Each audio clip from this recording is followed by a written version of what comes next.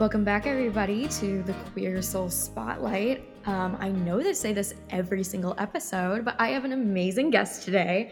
Amazing guests only, you guys. No one lame. KIMI is here. They are incredible. I grew up, well, I guess in high school, I did a show with them. And since then, we've sort of just come in and out of each other's circles in terms of being like fun queer artists and like collabing and getting, cool art out of it.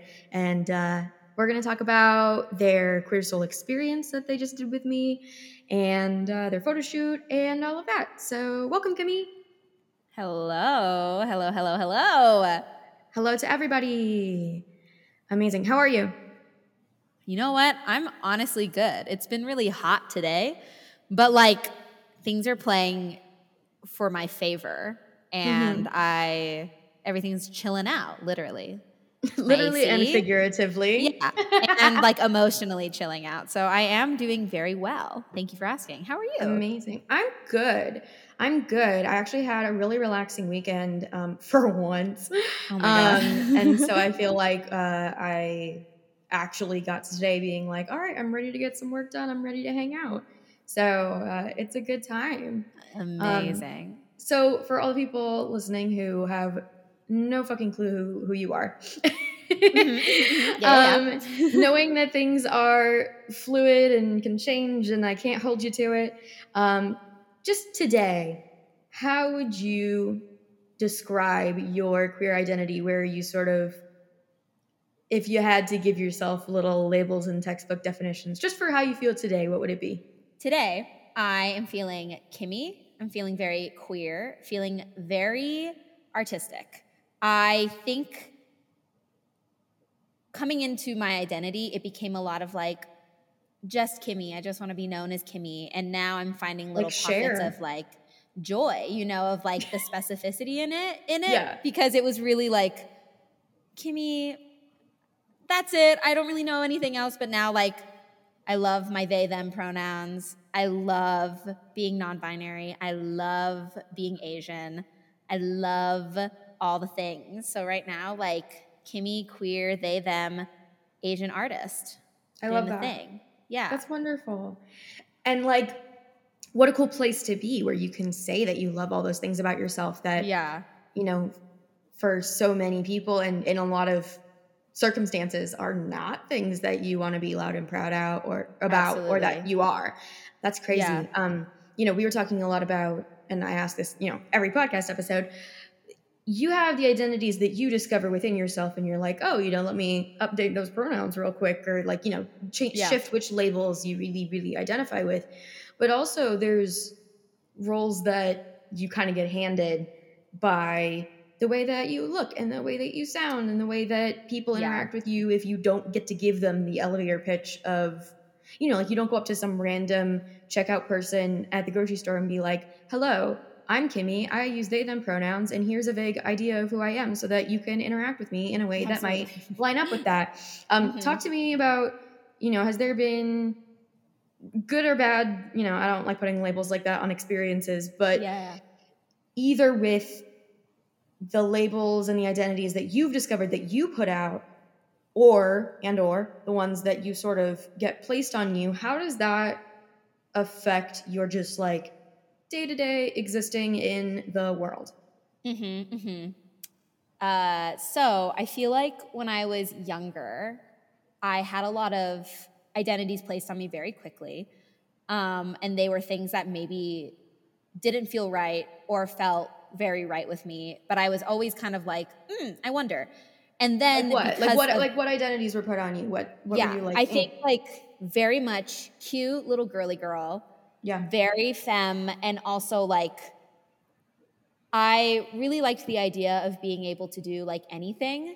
And I was like, I think if I tried at anything, I would be successful at it. And then a lot of people were like, oh, well, you probably should stick with this. You probably should do like, because I started theater relatively young, but it wasn't like, and like all these things. And also, again, I think like the body that I'm in and people's impressions of what I looked like really spoke for me before I even knew it had a voice. Oh yeah, I mean, And you're smaller so, than yeah. me, and you have like a very cute little round face, and so and you Yeah. look round and you look younger than you are. Same with me. So I feel Yeah. like you're very like, aw, little Yeah, Kimmy, and like then she's so dainty, she's so cute, like terrible. Yeah. And growing up super Christian was also very prescriptive in like the cis Yeah, het narrative. And the gender roles were just basically like spoon fed to me. And knowing that I had all this energy and like this kind of sense of like anger and like rebellion in me, but I didn't really know how to do that without offending people or getting in trouble. And so I decided to like own it. And I was like, you know what? If I'm going to be the cute girly girl, I'm going to be the cute girly girl, and I'm going to be the cutest, I'm going to be the sexiest, I'm also going to be the prettiest, and I'm going to be like the best at singing, the best at all the things. If that's how they're going to see me, I'm going to own it. But then, as we all learn, that's just serving white supremacy and sexism and all those things, and it's a disservice to me if it's yeah, not rooted in my identity. And it yes, wasn't. It and was just me trying to like convince others that like, no, like this was, I'm the one that said it. I'm the one that's saying these things about me, where I wasn't, you know? trying to claim some power in a powerless situation, because if it was your idea, Yes. then you own everything and you're powerful. Exactly. But that's not even the case. And also there's something to be said about like, AFAB people, like we're taught to be small and accommodating and cute and Yeah. like, and so, that plus also just it's nicer being around people that are having a good, comfortable time. So Yeah. you're in a way, I mean, you're still traumatizing yourself, but it's a lot easier and you have to go through less dramatic, potentially traumatic things if you just make sure everyone around you is having a good time and you don't ruffle any Absolutely. feathers and we have a nice little cute Kimmy package that is what is Yeah. expected.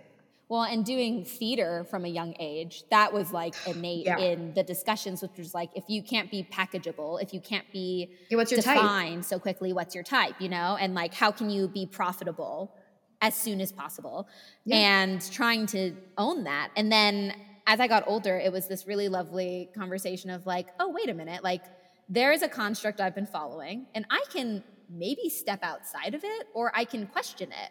And then it turned into like, okay, well, if there were no rules in the world, if there were no assumptions made about me, and pandemic sucked, but like it did let me be alone for a long time. And so I was like, well, if no one were ever to talk to me, how would I like to be addressed? How would I like to look? How would I like to exist with myself? And then I was like, maybe I don't like the way people have been treating me. Maybe I don't like being systemically feminine. And also like, maybe I don't like being tokenized for being Asian, like constantly. And also maybe I don't like not being a part of consent-based situations. Like I do a lot of intimacy training. I've told you about that. And a lot of it is just like, you're not difficult for having an opinion. You're not difficult for having a boundary. And you should never be forced into a situation that you're not fully aware of and that a situation you're forced to code switch in or that you're forced to sacrifice part of yourself in order to appease the masses or appease the people around you. And that was like, yeah. For the people listening, can you quickly explain what code switching is? Yeah. Code switching is when someone of an intersectional identity will enter a space. And in order to, this is an aggressive way of putting it, but in order to survive, you have to sacrifice parts of your innate identity, things that you probably can't control, like your race and sexuality, and gender expression, things like that, in order to be palatable and acceptable in the environments that you're in. And that is at least the definition that I find quite powerful in the way that I enter spaces, because it's everybody has like a bag of experience that just comes from birth, that comes from how they were raised, how they were conditioned, also like socioeconomic status and like the way people have treated you. And you can't get rid of those things, but sometimes you will be faced with you need to minimize them as much as possible. Yeah. And then that can come in the form of like, let's say someone who is Black is auditioning for a musical and they need to tone down what some white theater people would call an urban accent, which is just like, guys, it's just that AV. Or like, you know, if I am auditioning for a show where the role I want is, you know, like in a straight relationship in the show, like I'm going to dress more feminine than I really feel comfortable being because I need them to be able to see me in this role visually, even though like obviously they'll give me costumes, but it's like they can't. Yeah. And the thing that is ridiculous to me is the bag of experiences that you were talking about is what actually makes you marketable and makes you have this unique point of view that you can bring to the table. Absolutely. And that, you know, regardless, there's always going to be someone prettier than you and more talented than you, but like it's the weird, cool, unique sort of constellation of your identity that you bring, not even just to auditions, but like to life, that makes you interesting. And I care so much more about that than like, you know, you and I were talking about how you consciously went away, like you stopped trying to be beautiful. Yeah. And consciously did things, whether or not you were like, yeah, this is going to be great. But when you made choices like shaving your head or the way that you know, present yourself with clothing, you were consciously just trying things to try them and not giving a shit whether it looked appealing in any way. Can you talk about that process and how you sort of spitballed a bunch of stuff until you sort of honed in on this particular version of KIMI? Absolutely. So during the pandemic, I spent so much time alone, and I was doing like mild online projects. And some of them, I remember I did like an online scene, and the script was written with no gender in mind for the character I was playing. So they used they, them pronouns. And I was like, I don't know why I like that so much. That feels really, really good. I got a little serotonin hit there. I wonder what that's about. I was like, that's kind of weird. And especially like when I was doing it, I was like, I don't think I should play this role. Like I'm she, her, like I'm girly girl. Like I don't use they, them pronouns. Yeah, and you're taking a part away from a non-binary person. And so I had to really think about it. You're the non-binary person. I had to really think about it. And then I was like, if it's wrong, why does it feel so right? And so then I slowly started like really questioning myself and being like, okay, maybe I should think about things outside of the way I've always existed. And again, getting a musical theater degree, I was marketed to be very pretty ensemble understudy who could be anything, but was like always ethnically ambiguous to look at. Yeah. And like, that was always like, that was my feedback all the time was like, yeah, like blah, blah, blah. But like, you look great. You look great. Like, oh my God, you're so smart, blah, blah, blah, blah. And I was just like, okay, well, what if and you look Asian and you have freckles? Like, wow, ambiguous. That's so marketable. But at the same time, no one will hire you for anything. Yeah, because I was like an idea of a person. I wasn't who I wanted to be. And so then I was like, well, what if I strip away everything and I start from ground zero? And it started a lot with my hair, where my hair has always been like a big old thing about me, which I love my hair, but it became a pretty hairstyle and a person that came with it. And that was really kind of like fucking with my brain. And so I was like, what if I just shave it? And I was like, that'd be really like a very literal way of starting from the ground up and being able to build who I want to be. So then, and it was such an odd thing because it was something that like, I've always been like, what if I just shave my head? That'd be crazy. But when I actually came to the choice, I was like so calm. I was so just like, yeah, I'm going to do it. That feels really solid for me. Yeah. And so I did it. And also it'll grow back if you hate it. But it's this thing of like, it's not even about the hair. It's about shaving off that security blanket that you have maybe been hiding under behind and seeing when you don't have that to be the foundation of who you are, what is left. I write a lot of poetry, as you know, and so it's very good, everyone. It's very good. God. You guys follow my poetry. Oh, we'll do it at the end. We'll do it at the end. You can plug anything you want. Oh, I love a plug. I love a socket in the job sense. And I wrote this whole piece about how it didn't matter how I felt about myself. It didn't matter how I was doing, whether I was like very depressed, not eating, not drinking water. But if I could curl my hair and put on mascara, I was fine. And if I could look good, it didn't matter how I felt because I would always be better off looking pretty and looking like I was doing well. And so again, that was like the big thing I was thinking about. And I was like, that's been really tied with my hair. And so when I shaved my head, I was able to like literally look at my face, look at my body, look at the things that like made me excited to get dressed in the morning, made me excited to put makeup. Like I ironically fell back in love with femininity because femininity felt so forced on me for a majority of my life, where I didn't have the option to choose that. And that was like a couple years ago. And so as my hair started to grow out and I really started to kind of like question things and be like, okay, let's do like the emotional equivalent of shaving my head for this concept about myself, for this way of existing.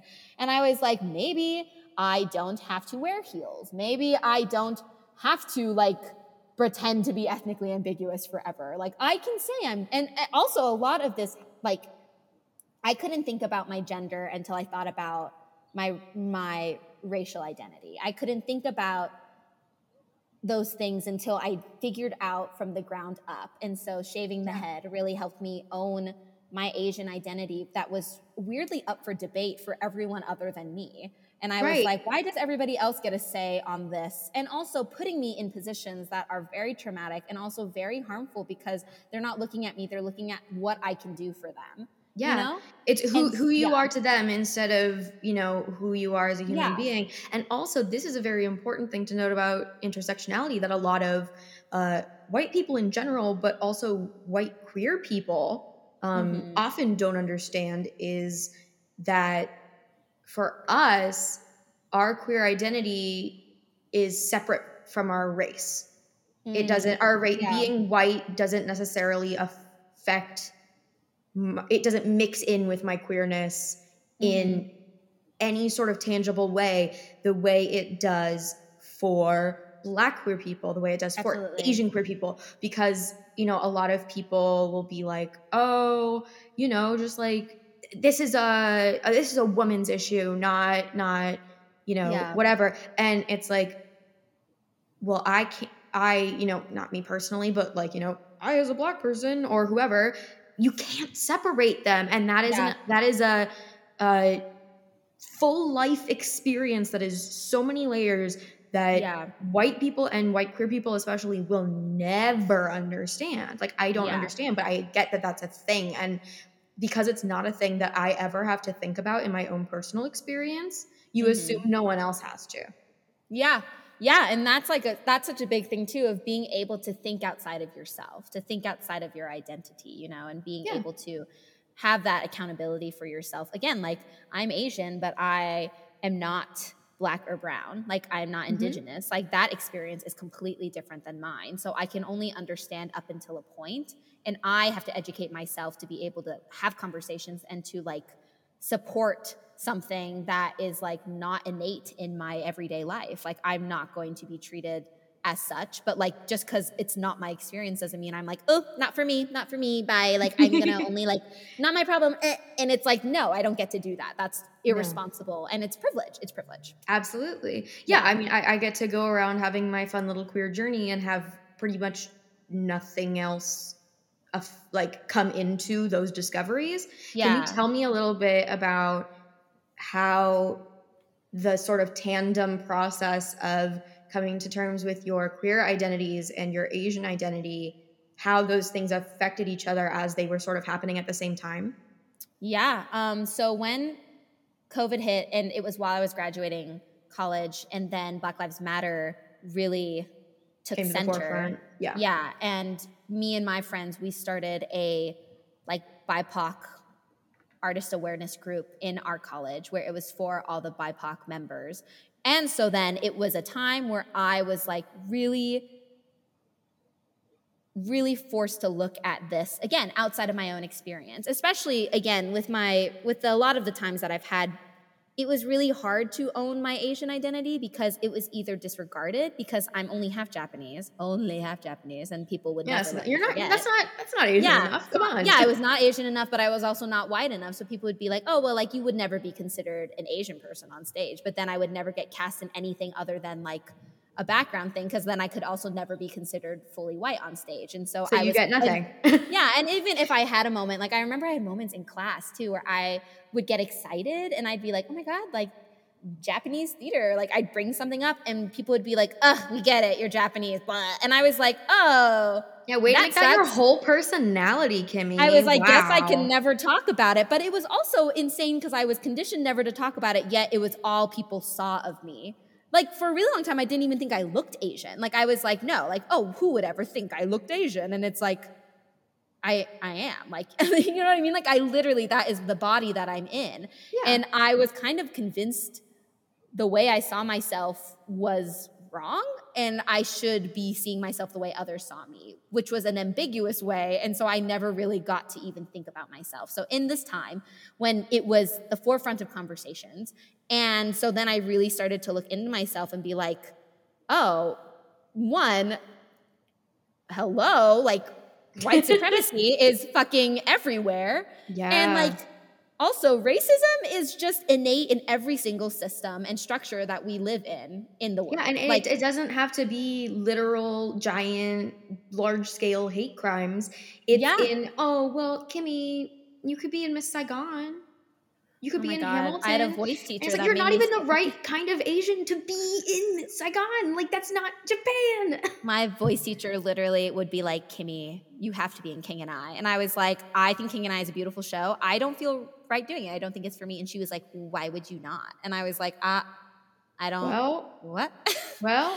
And even simply me saying no, again, like as an artist, I'm allowed to say yes or no to whatever I want to do. For any reason. Yeah, like for any reason under the sun. And I didn't get that. I was always like, had to be convinced out of it. So with my own identity, I had to be convinced out of a lot of the things that I wanted to be. Like even if I wanted to dress relatively masked, that was a missed opportunity for me, or that was like a fail on me. Like I dressed the wrong way. It was like a lot of that constantly. So with this time of having these conversations, and I had like a few really, really solid friends that were like really, really lovely and were able to have space with me. And I was able to have the time by myself to like really think about it, educate myself, and think about like the world. And also like art is really fun, theater is really fun, but like it's not just fun. Like there's a lot of problems with it, and there's a lot of problems with every single system. And I had to really look at that, and I was like, okay, if I want to be an artist, like I have to be responsible for the things that I'm doing and the art that I'm creating and like the worlds that I'm facilitating in a rehearsal room, in the plays I write, in the things I do. And I had to really, really think about that. And so when I finally got to like rejoice in my heritage, I felt so much fuller. Like it felt like I felt this impeding sense of loneliness a majority of my life, and I didn't really know what it was. And I think it was just like hollowing of myself to be what other people wanted me to be. So when I really started having questions, really started making choices for myself, and also like holding myself accountable for my identity, I was like, oh, this is really exciting. Like I'm so much more curious about who I am, and also like the conversations I'm a part of and the groups of people I want to be a part of. And like I'm from California, but I live in Utah, and it's like a relatively white place. And so being like, oh, you don't have to say relatively, it's an extremely white place. Yeah. It's like, one of the whitest places. As you've heard.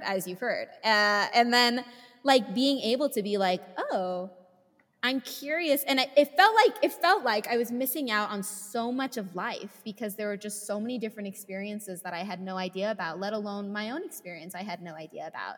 So you that get to meet yourself for the first time. And so that was really exciting. And then once I came to there, that's when like the theater thing happened. And then I started kind of questioning my pronouns, questioning my presentation, questioning like my sexuality and all these things. And I was like, oh, it wasn't like no, like people weren't letting me think about this, but I felt like I was now allowed to think outside of the physical body that I have been forced to look at my entire life, you know? It was, I mean, it's not like anyone was actively trying to keep you from doing that exploration, but it was never presented to you openly as an option.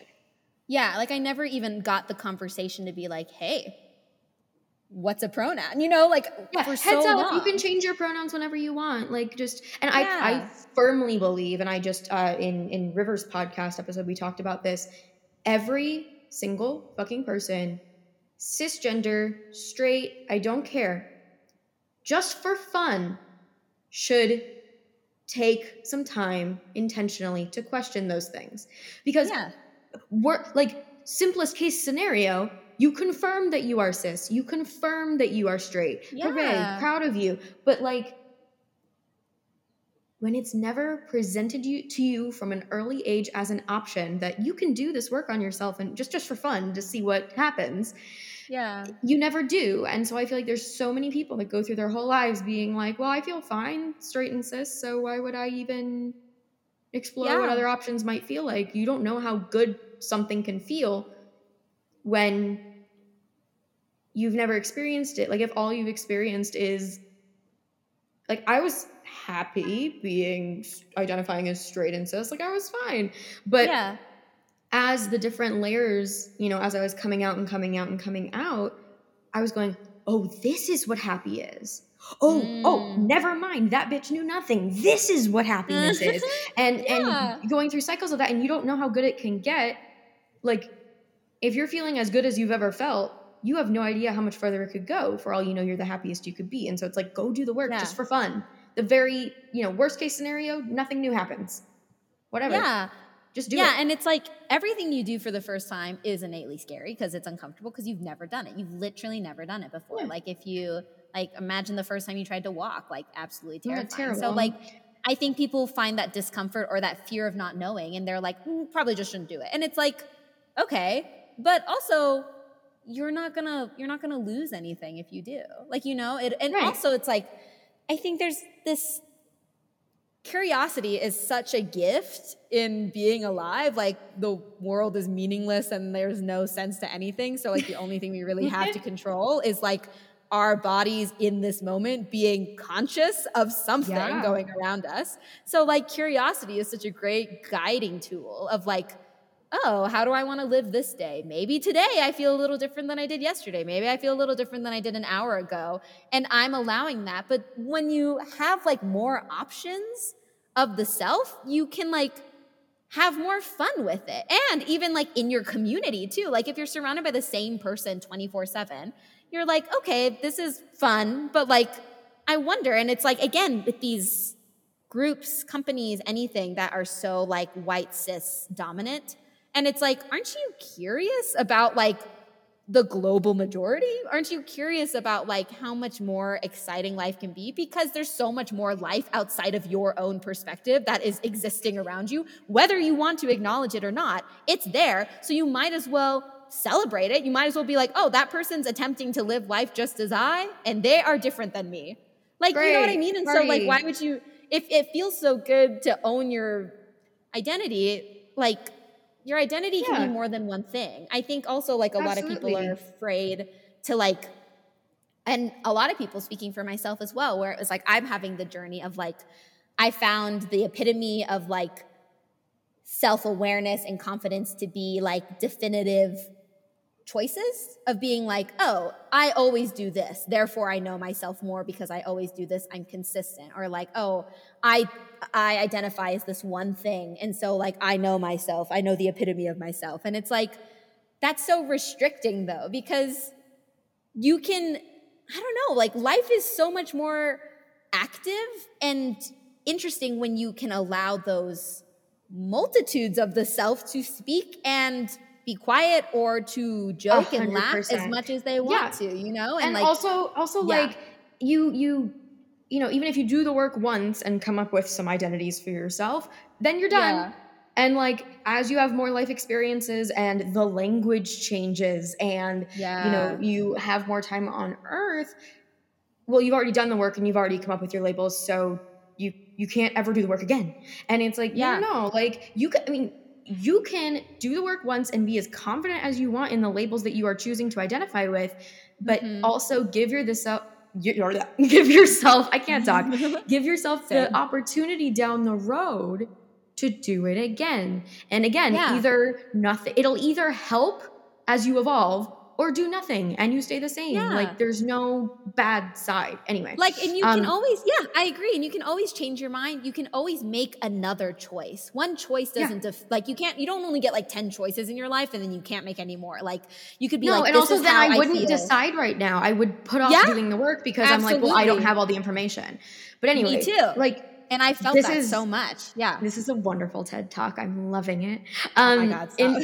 No, you're so good. Can we talk a little bit about going into like the planning of how you took, this realization of yourself and threw it into, very visually speaking, how we did your photo shoot? Yes.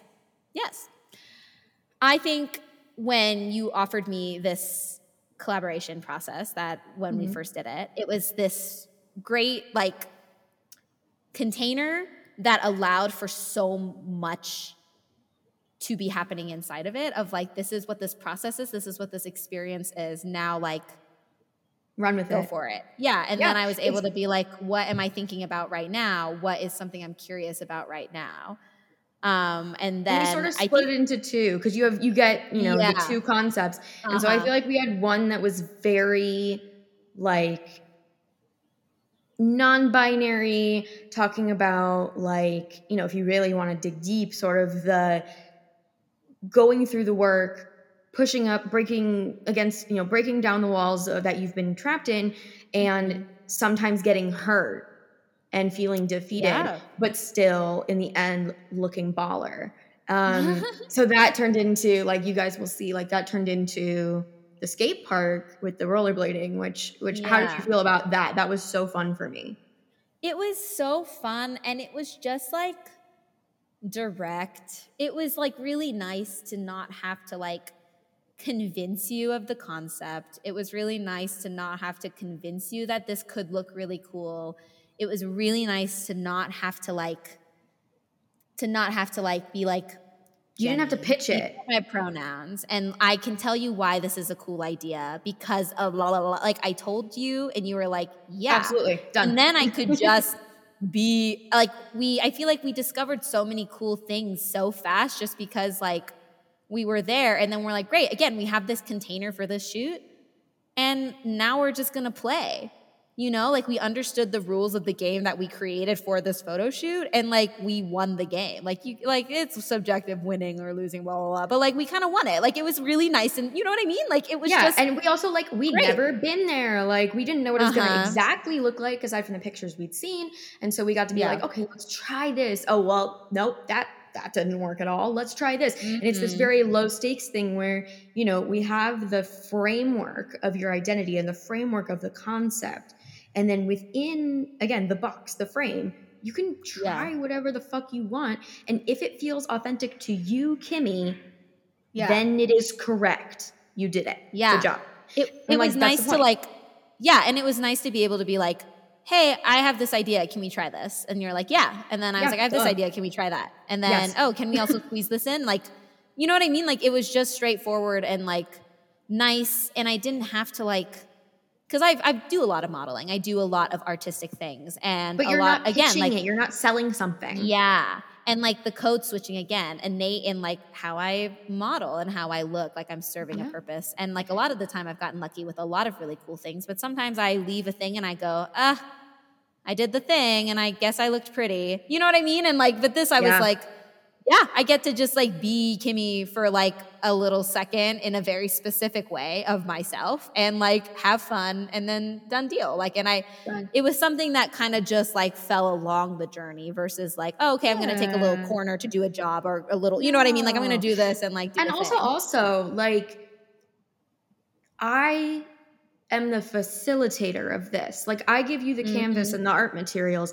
I don't get to define what feels authentic to you. And the whole concept of this is getting to celebrate your authentic self and create very diverse intersectional queer representation on your terms by the people who are actually part of those sections of the queer community. So if you say, oh, I want to do this like very feminine cherry blossoms pearl thing, that feels authentic to this part of me. I'm not in a position where I get to go, no, it's not. Like I don't get to decide. But it's also like, that is how like so many spaces are. So many spaces are like, I feel this. And you go, do you really feel that? I think you feel this. Like, again, people's own impressions and assumptions of you take precedent over what you say about yourself in like so many circumstances. And like maybe your idea makes me feel a little uncomfortable, and like in the end, like it's my photography, so it's about me.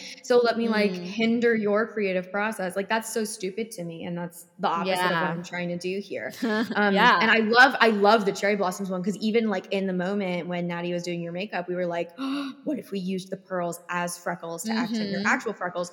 I've never seen anyone do that. And so even in the moment, having this space to like, if something isn't quite working, throw it in the garbage, like try something else. It doesn't matter if it again, like this is the little mantra of the photo shoot section. Like if it feels authentic to you, you're doing it correctly. Done.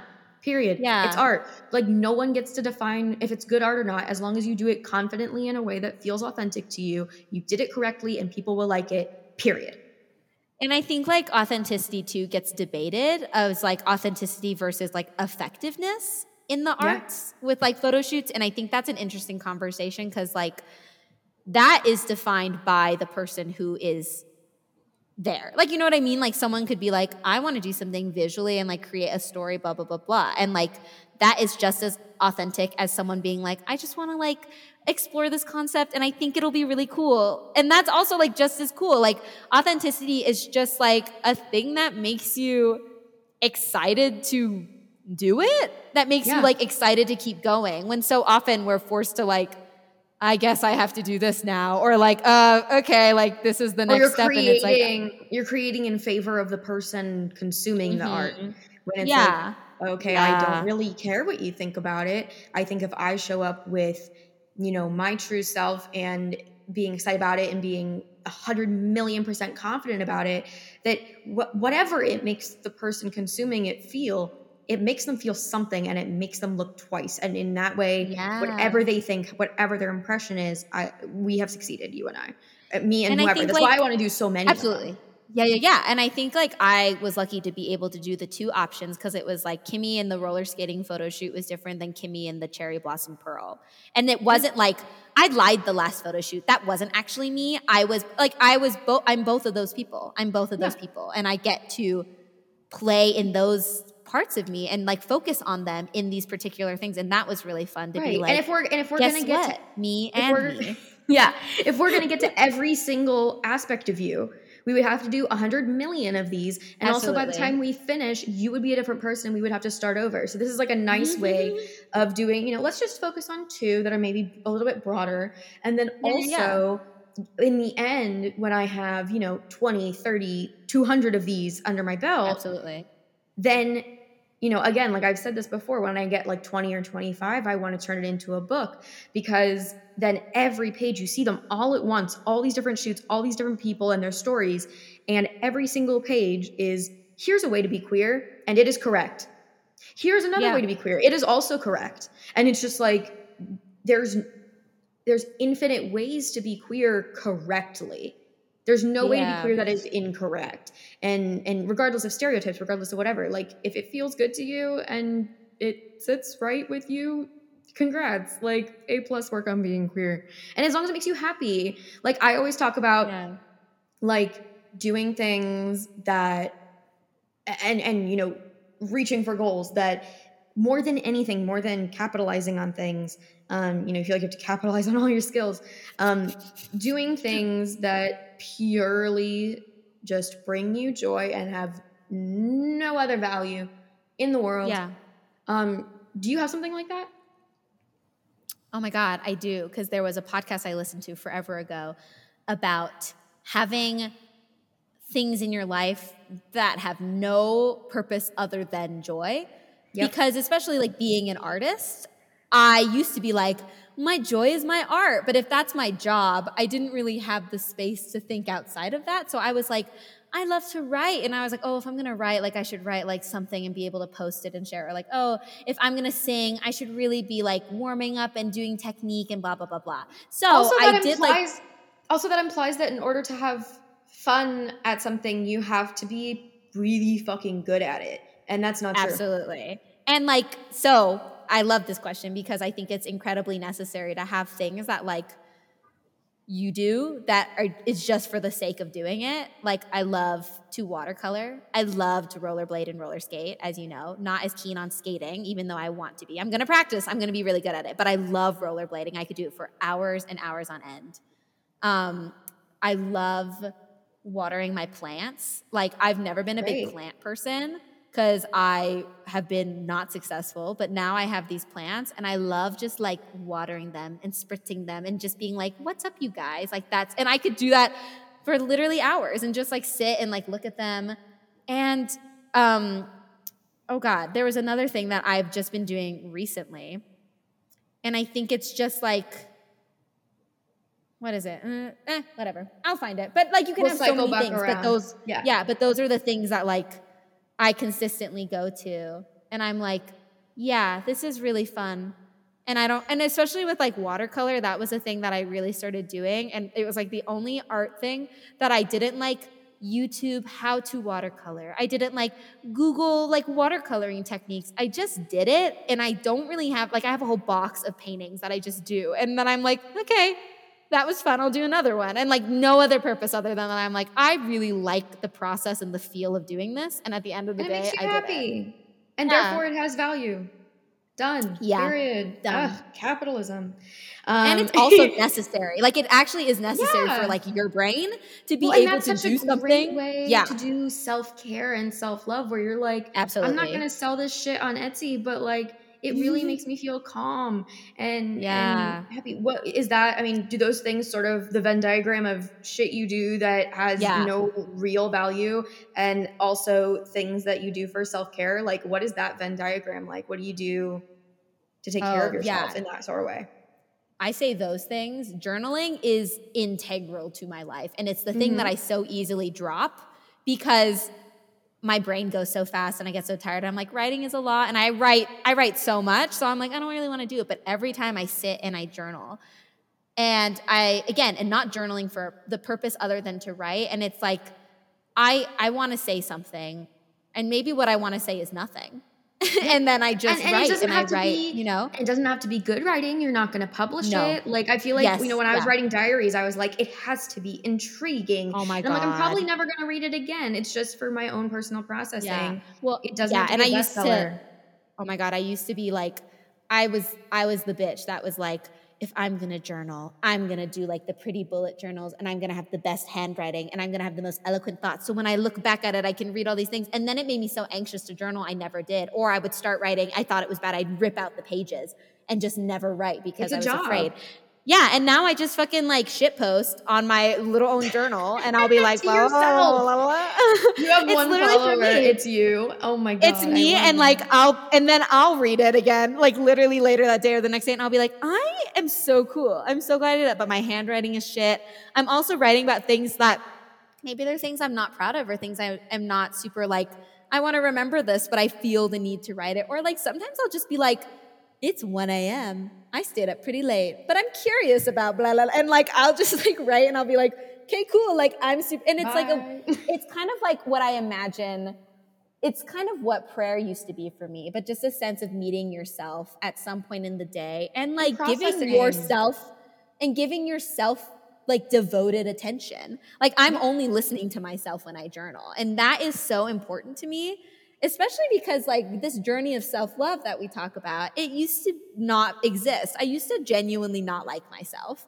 And like not in a way where I was like, fuck you, Kimmy, like I'm gonna blah, blah, blah. But it was like, I couldn't look at myself or be like, I genuinely like X, Y, and Z. And now like I love the way I think. I love the way I express myself.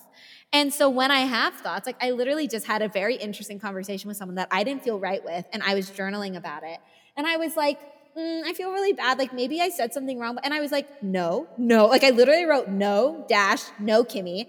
you actually didn't say anything wrong. If anything, I'm very proud of you for the things you said. I think you said amazing things. And then I like went off and I like literally had this conversation with myself and I was like, this is so cool that I am now an advocate. You can catch yourself.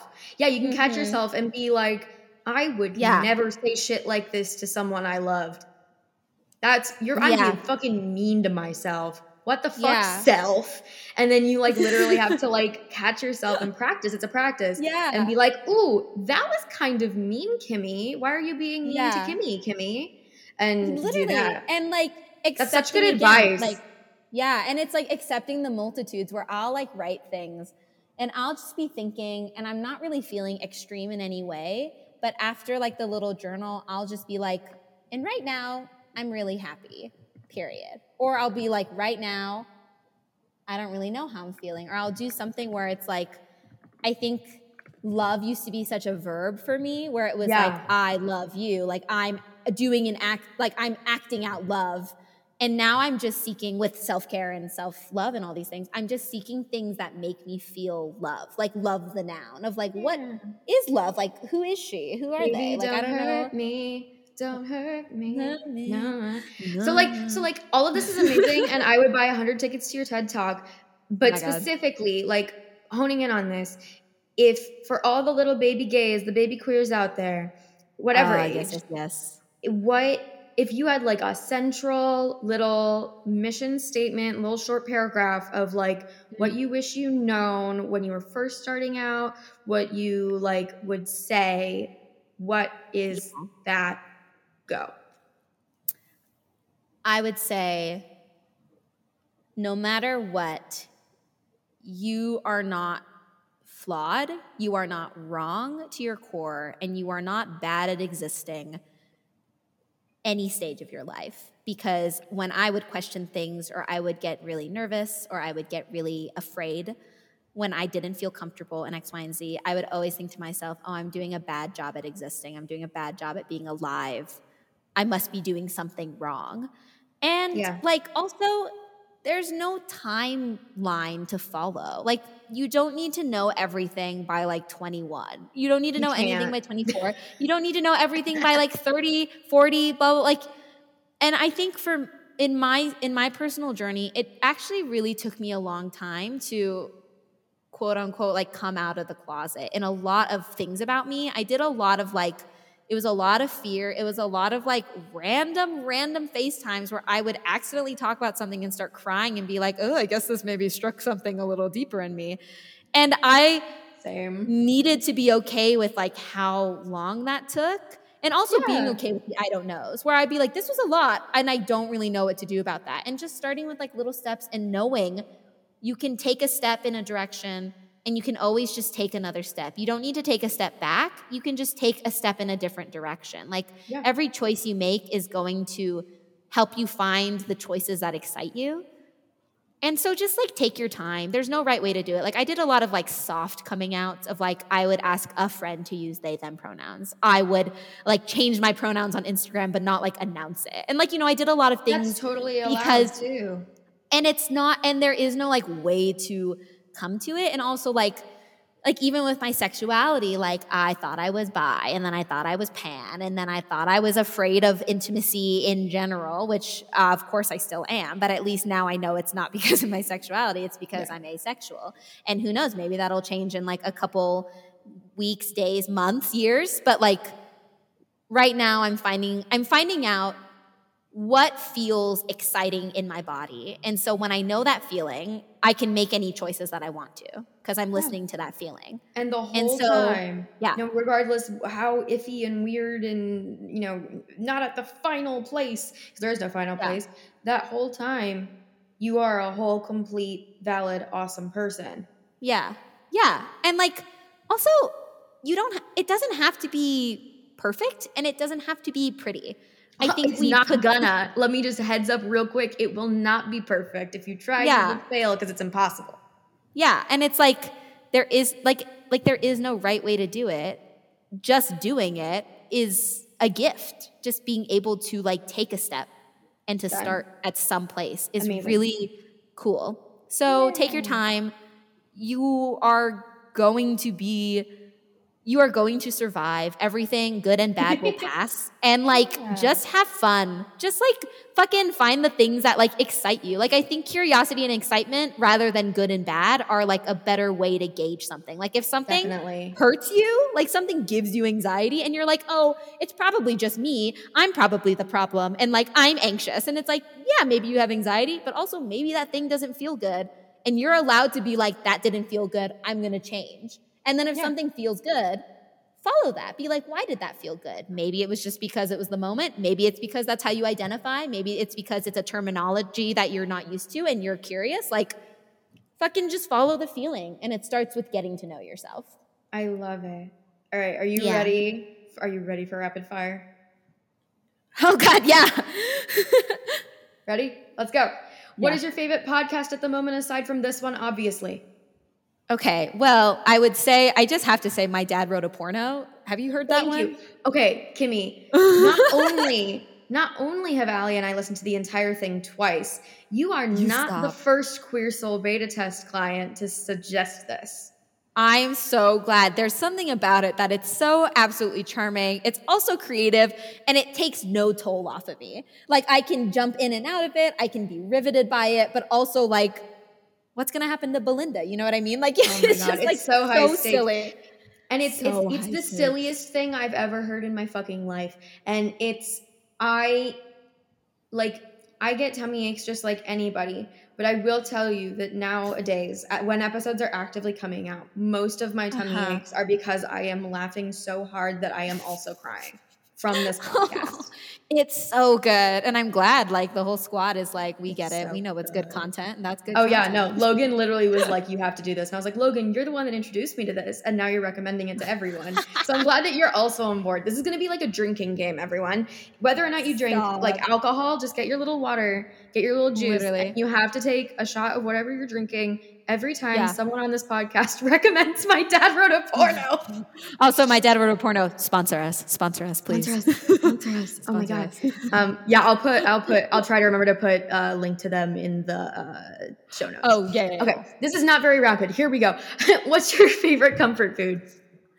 Salmon and miso soup in any way, shape, or form of the two. But if I can have one or both, yum. What's your biggest pet peeve? I think weaponizing ignorance, to be completely honest. And maybe it's just the particular experiences I'm having. But when people who don't have to think outside themselves think that it means that they don't have anything to learn, and then they make it everyone's problem when other people are bringing up things. And it's like, maybe it's your privilege that's keeping you from thinking about this, and don't use that against me. Yeah, so you can be ignorant all you want, but like not in a way that hurts other people. As long as you're just hurting yourself with your ignorance, you're fine. Yeah, and like honestly, it's just so idiotic at this point. Like Google exists, the news. Do you not want to learn? Do you not want to any evolve social media? as a person? Like, oh my God, literally. And you can just shout about this. It's like that's it. Amazing. That's the peeve. Inside or outside, what is your favorite thing about yourself right now? Right now, I would say it's my thoughts and the way I see things right now. I think I am coming to a place where I've done a lot of like training, particularly with intimacy directing, and it's reshaping my language, reshaping the way I talk with people, reshaping the way I think about things. And that has been really exciting for me when I enter spaces and when I'm by myself, because I've been having a better time hanging out with myself, and I've been having a better time hanging out with other people because of the way I exist. And I think it's because of that. You're doing a good job existing, Kimmy. Oh my God. Thank you.